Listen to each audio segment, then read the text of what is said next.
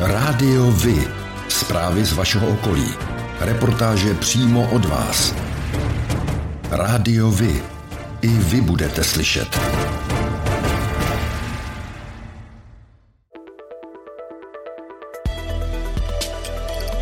Rádio Vy.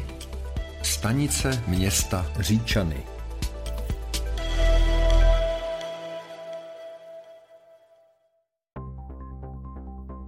Starší cyklistka jedoucí bez ochranné přilby narazila v Říčanech 14. června v plné rychlosti do ocelového kolíku, který na cyklostezce brání vjezdu vozidel. Po pádu upadla do bezvědomí. Pád viděl pražský strážník Vojtěch, který přispěchal ženě na pomoc. Byla v bezvědomí, ale dýchala pravidelně bez viditelných zranění. Uložili ji do stabilizované polohy, až do příjezdu záchranářů byl v telefonickém spojení s operátorem záchranné služby a hlídal její vitální funkce. Pak si ženu převzali do péče zdravotníci. Zastupitelka Říčan Karla Egidová upozornila vedení města, že při prodlužování denního světla větve veřejného osvětlení, které jsou ovládány časovými a nesoumrakovými spínači, svítí zbytečně jak ráno, tak večer. Došlo k úpravě nastavení času zapnutí a vypnutí. Ale tyto úpravy je dle Edigové nutné opakovat. V Říčanech je celkem kolem 2500 lamp a tak při brzkém rozsvícení a pozdním zhasnutí jen o 1 hodinu denně se jedná o dost zbytečně spotřebovanou energii a tím zbytečně utracených peněz. Na podnět reagoval starosta David Michalička s dělením, že veřejné osvětlení v Říčanech je od loňského roku z 90% na soumraková čidla. Na časový spínač mají pouze několik zapínáků, u kterých je správce opakovaně pověřen kontinuální úpravou času. Operátor městského kamerového systému v Říčanech dohlíží i na nový podchod v ulici u trati. Zde je čerstvá výmalba, která bohužel byla následně takřka ihned poškozena sprejerskými výtvory, a to hned 2krát za první polovinu května. Díky záznamu byli pachatelé identifikováni a předáni policii. Stejně skončil i ničitel elektrického rozvaděče v ulici Černokostelecká. Městští strážníci dále úspěšně zasahovali při řešení ukopnutého zrcátka vozidla Ford v ulici Jiráskova opilým výtržníkem a na základě žádosti Policie České republiky strážníci prověřili oznámení o agresivním zákazníkovi v jedné z prodejen obchodního řetězce v ulici Černokostelecká. Ten nadýchal skoro 3 promile a uklidnil se až na služebně.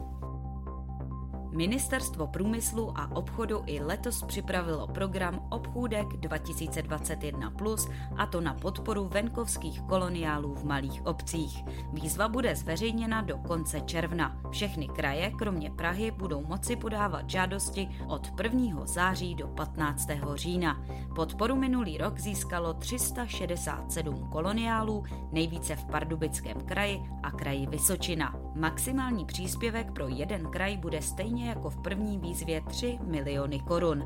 Středočeský kraj se loni výzvy nezúčastnil. Proč? Středočeský kraj zdůvodnil to, že se nezapojil do programu nízkými dotacemi. Při přepočtu na žadatele by podle vedení kraje dostal jeden obchod několik tisíc korun. Pro kraj je to asi zanedbatelná částka, pro malé obchůdky může být ale existenční.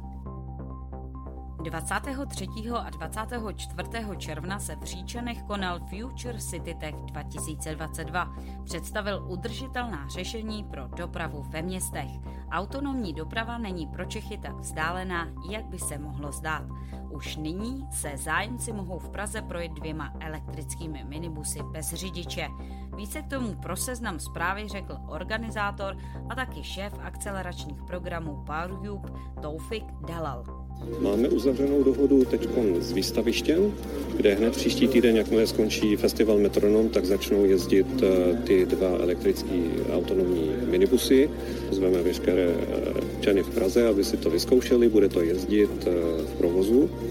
A jakmile bude dokončena rekonstrukce výstaviště, bude obsluhovat celý areál výstaviště.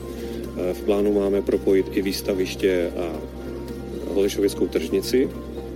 Výstaviště přebírá tržnici v červenci taky, takže i toto máme v plánu propojit tyto 2 lokality. Spolu se zmíněnými minibusy se ukázaly na výstavě inovací dopravy v Říčanech sdílené nízkoemisní minivany či vodíkový automobil. Rovněž třeba robot na rozvážku zásilek, pojízdná solární elektrárna nebo inovativní pomůcky pro vozíčkáře.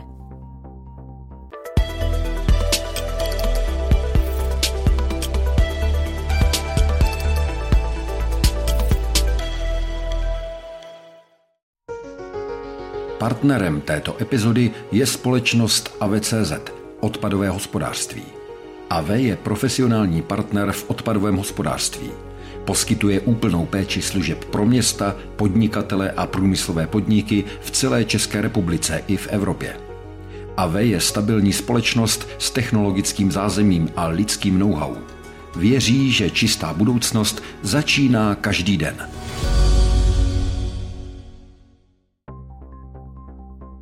Většina středočeských přírodních koupališť má velmi dobrou kvalitu vody. V Županovicích a Živohošti na Slabské přehradě hygienici koupání nedoporučují citlivým lidem kvůli výskytu sinic. Jde o první vlnu sinic, která by měla v červenci pominout. Vodu na ostatních místech v regionu hodnotili stupněm 1 nebo 2 na 5stupňové škále, je tedy vhodná ke koupání. Středočeští hygienici hodnotí kvalitu vody na 22 přírodních koupalištích, v dalších to dělají jejich provozovatelé. Středočeský kraj zadá forenzní audit u krajských cestářů, rozhodli se tak na svém zasedání radní. Kromě toho hejtmanství po odvolání ředitele správy a údržby silnic Jana Lichtnegera chystá v této organizaci ještě vlastní kontrolu.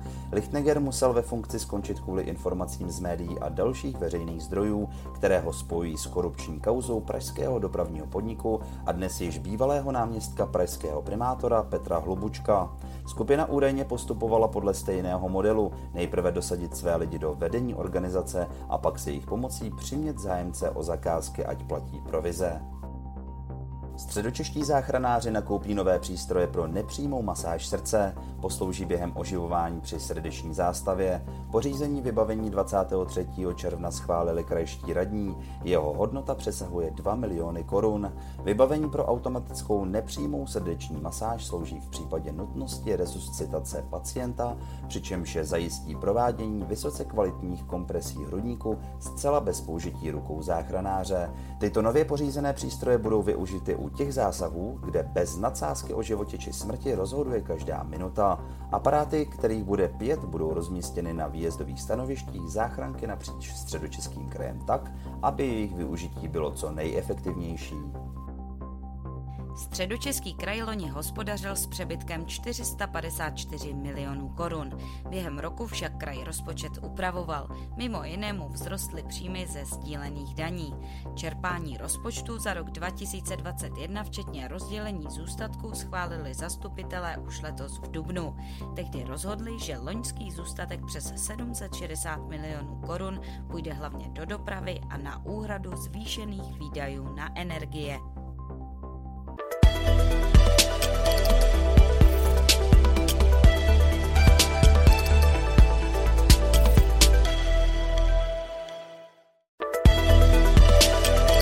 O dětech s dětmi pro děti. Některé středočeské střední školy jsou přeplněné studenty i uchazeči, jiné ovšem musí vypisovat druhé kolo přijímaček. Zatímco ve Vlašimi museli vyhlásit druhé kolo přijímaček na 4leté gymnázium, protože do naplnění kapacity chybělo 11 žáků, Hořovické gymnázium hlásilo stop stav hned po prvním kole. A to ještě přes 30 uchazečů odmítli.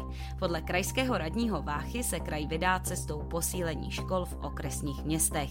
Jsou školy v periferních oblastech kraje, o které by zájem nebyl, ani kdyby tam udělali zlaté kliky. Naopak v Praze Západ připadá 14 dětí na jedno středoškolské místo, tvrdí Vácha.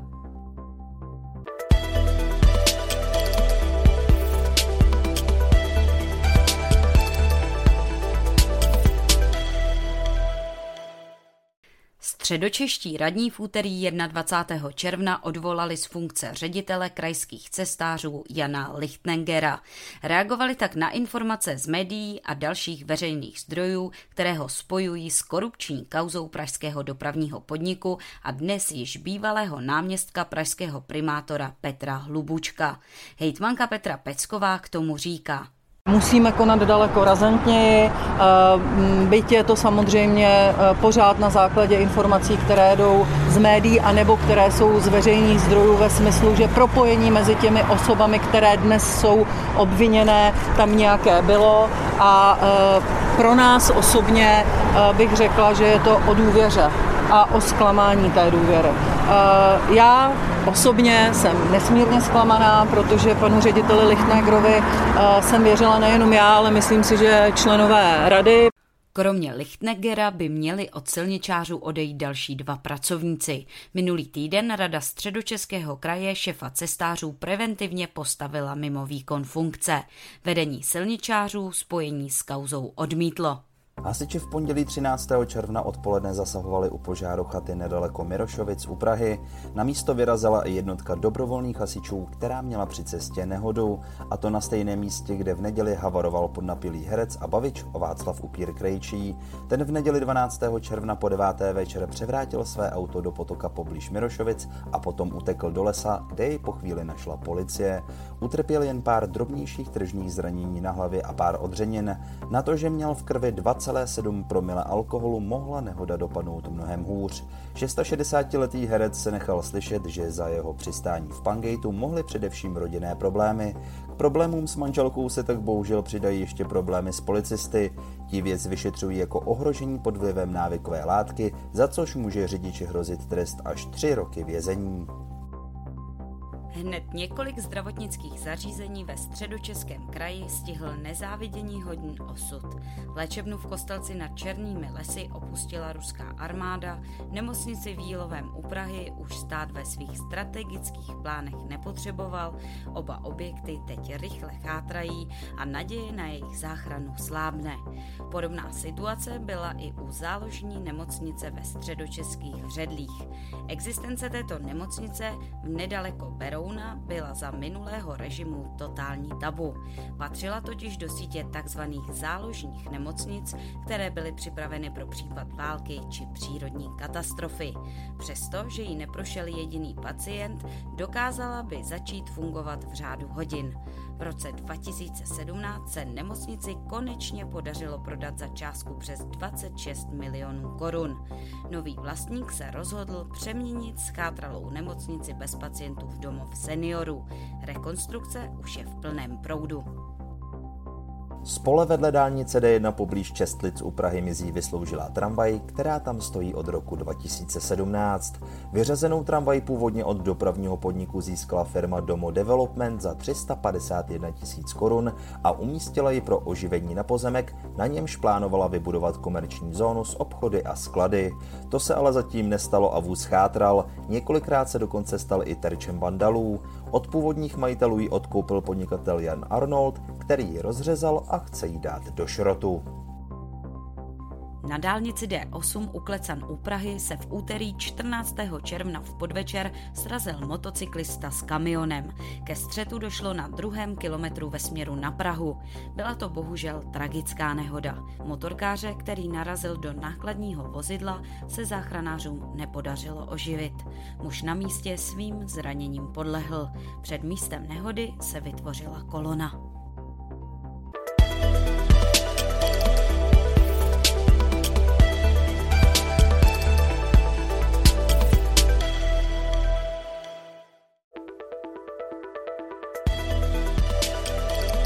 Rádiovi? Informace z vaší radnice.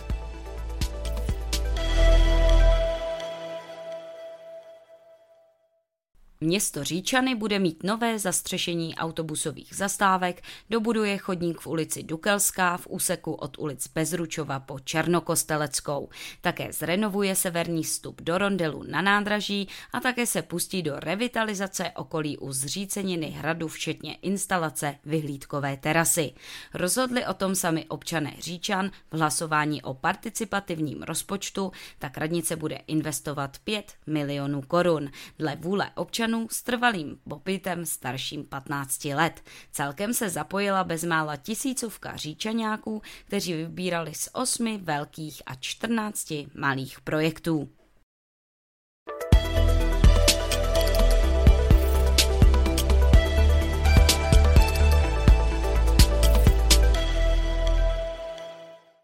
Špinavý biznis s nebezpečnými odpady označil jako problém ředitel České inspekce životního prostředí Erik Geus, který ve středu 25. května po besedě s představiteli obcí na Berounsku oznámil, že do konce letošního roku odstoupí z funkce. Ministerstvo sleduje nespokojenost některých obcí s nakládaným nebezpečným odpadem. Co konkrétně odstupujícímu řediteli vadí, zjistil kolega Petr.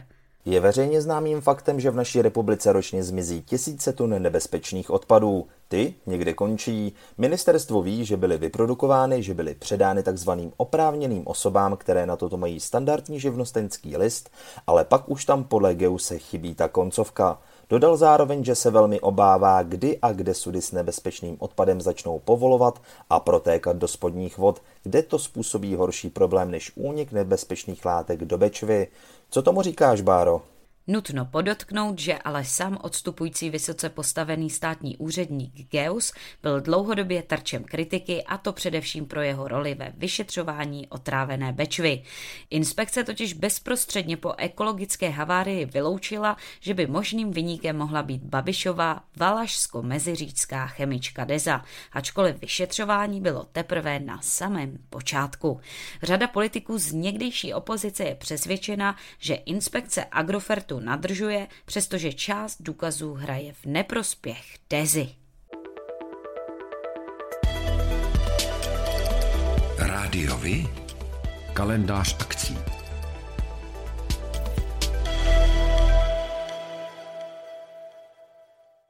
Pořádáte kulturní, sportovní nebo společenské akce? U nás máte možnost dát o nich vědět.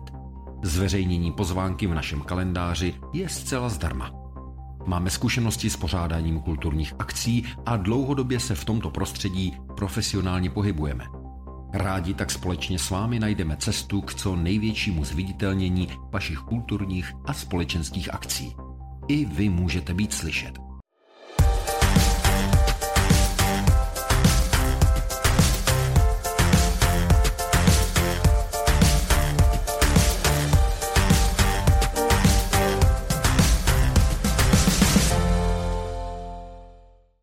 Rádio Vy oslovilo s žádostí o rozhovor tentokrát pana Petra Haladu, starostu obce Kamík nad Vltavou, trezu starostů a nezávislých.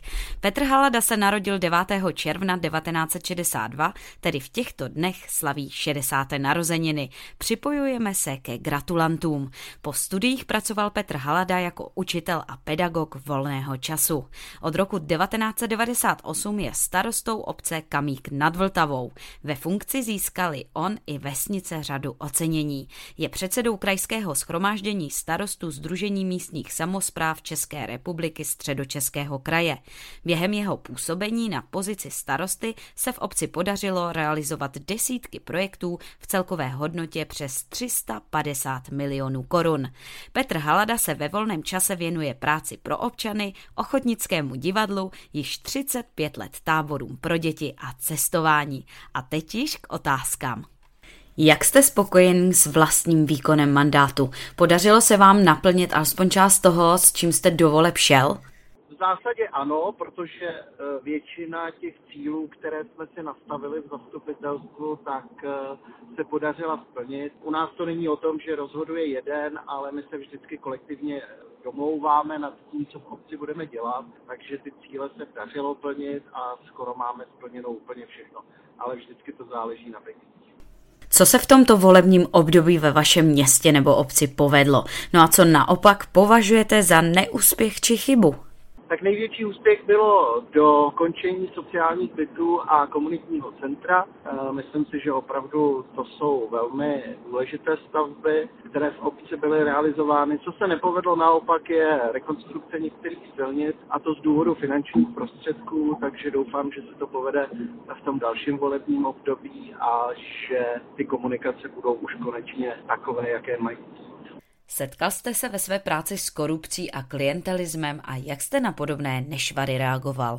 No tak já dělám starostu 24. rok, což není zrovna málo. A můžu vám říct, že za tu dobu jsem se s korupcí nesetkal. Nikdo mi žádný úplatek nenabídl a já jsem nikomu žádnou výhodu ani úplatek také nenabízel, protože mě se to úplně bytostně lidsky příčí. To je jedna věc. A jak bych na to reagoval? Velmi negativně. To znamená, že bych opravdu jednak toho člověka vykázal ze své místnosti, kde by mi něco takového nabízel a případně reagoval i jiným způsobem, třeba i oznámení na policii. Plánujete svůj mandát na podzim obhajovat a budete znovu kandidovat? S jakou ambicí? No, velmi jsem to zvažoval, protože, jak už jsem říkal, tak toho starostu dělám dost dlouho. A velmi jsem zvažoval, jestli znovu kandidovat. Nakonec jsme se s panem místostarostou, se kterým celé to funkční období táhnu, dohodli, že bychom ještě zkusili jednou kandidovat, ale rozhodně to bude naposledy. Nyní je prostor vzkázat něco vašim občanům. No, co já bych rád sdělil svým občanům je to, že jednak se mi s nimi dobře spolupracuje, protože jsou to vesměs lidé aktivní a lidé, kteří mají jakoby chutí něco v té obci udělat. Takže já jsem jedině rád, že takovéhle lidi ve své obci máme a budu se těšit na další spolupráci, na třeba dalších akcích, které budou jak občané, tak radnice pořádat. Pane starosto, děkujeme mnohokrát za vaše odpovědi a přejeme k vašim narozeninám vše dobré a hodně úspěchů. A to je pro dnešek všechno. Těšíme se na slyšenou zase za týden. Děkujeme za váš zájem a věříme, že nás budete nejen poslouchat, ale že se k rádiu vy aktivně přidáte. Budeme rádi, pokud budete naše posluchače informovat o událostech, kulturních a sportovních akcích či zajímavostech z vašeho okolí. Můžete se s nimi podělit i o svoje názory.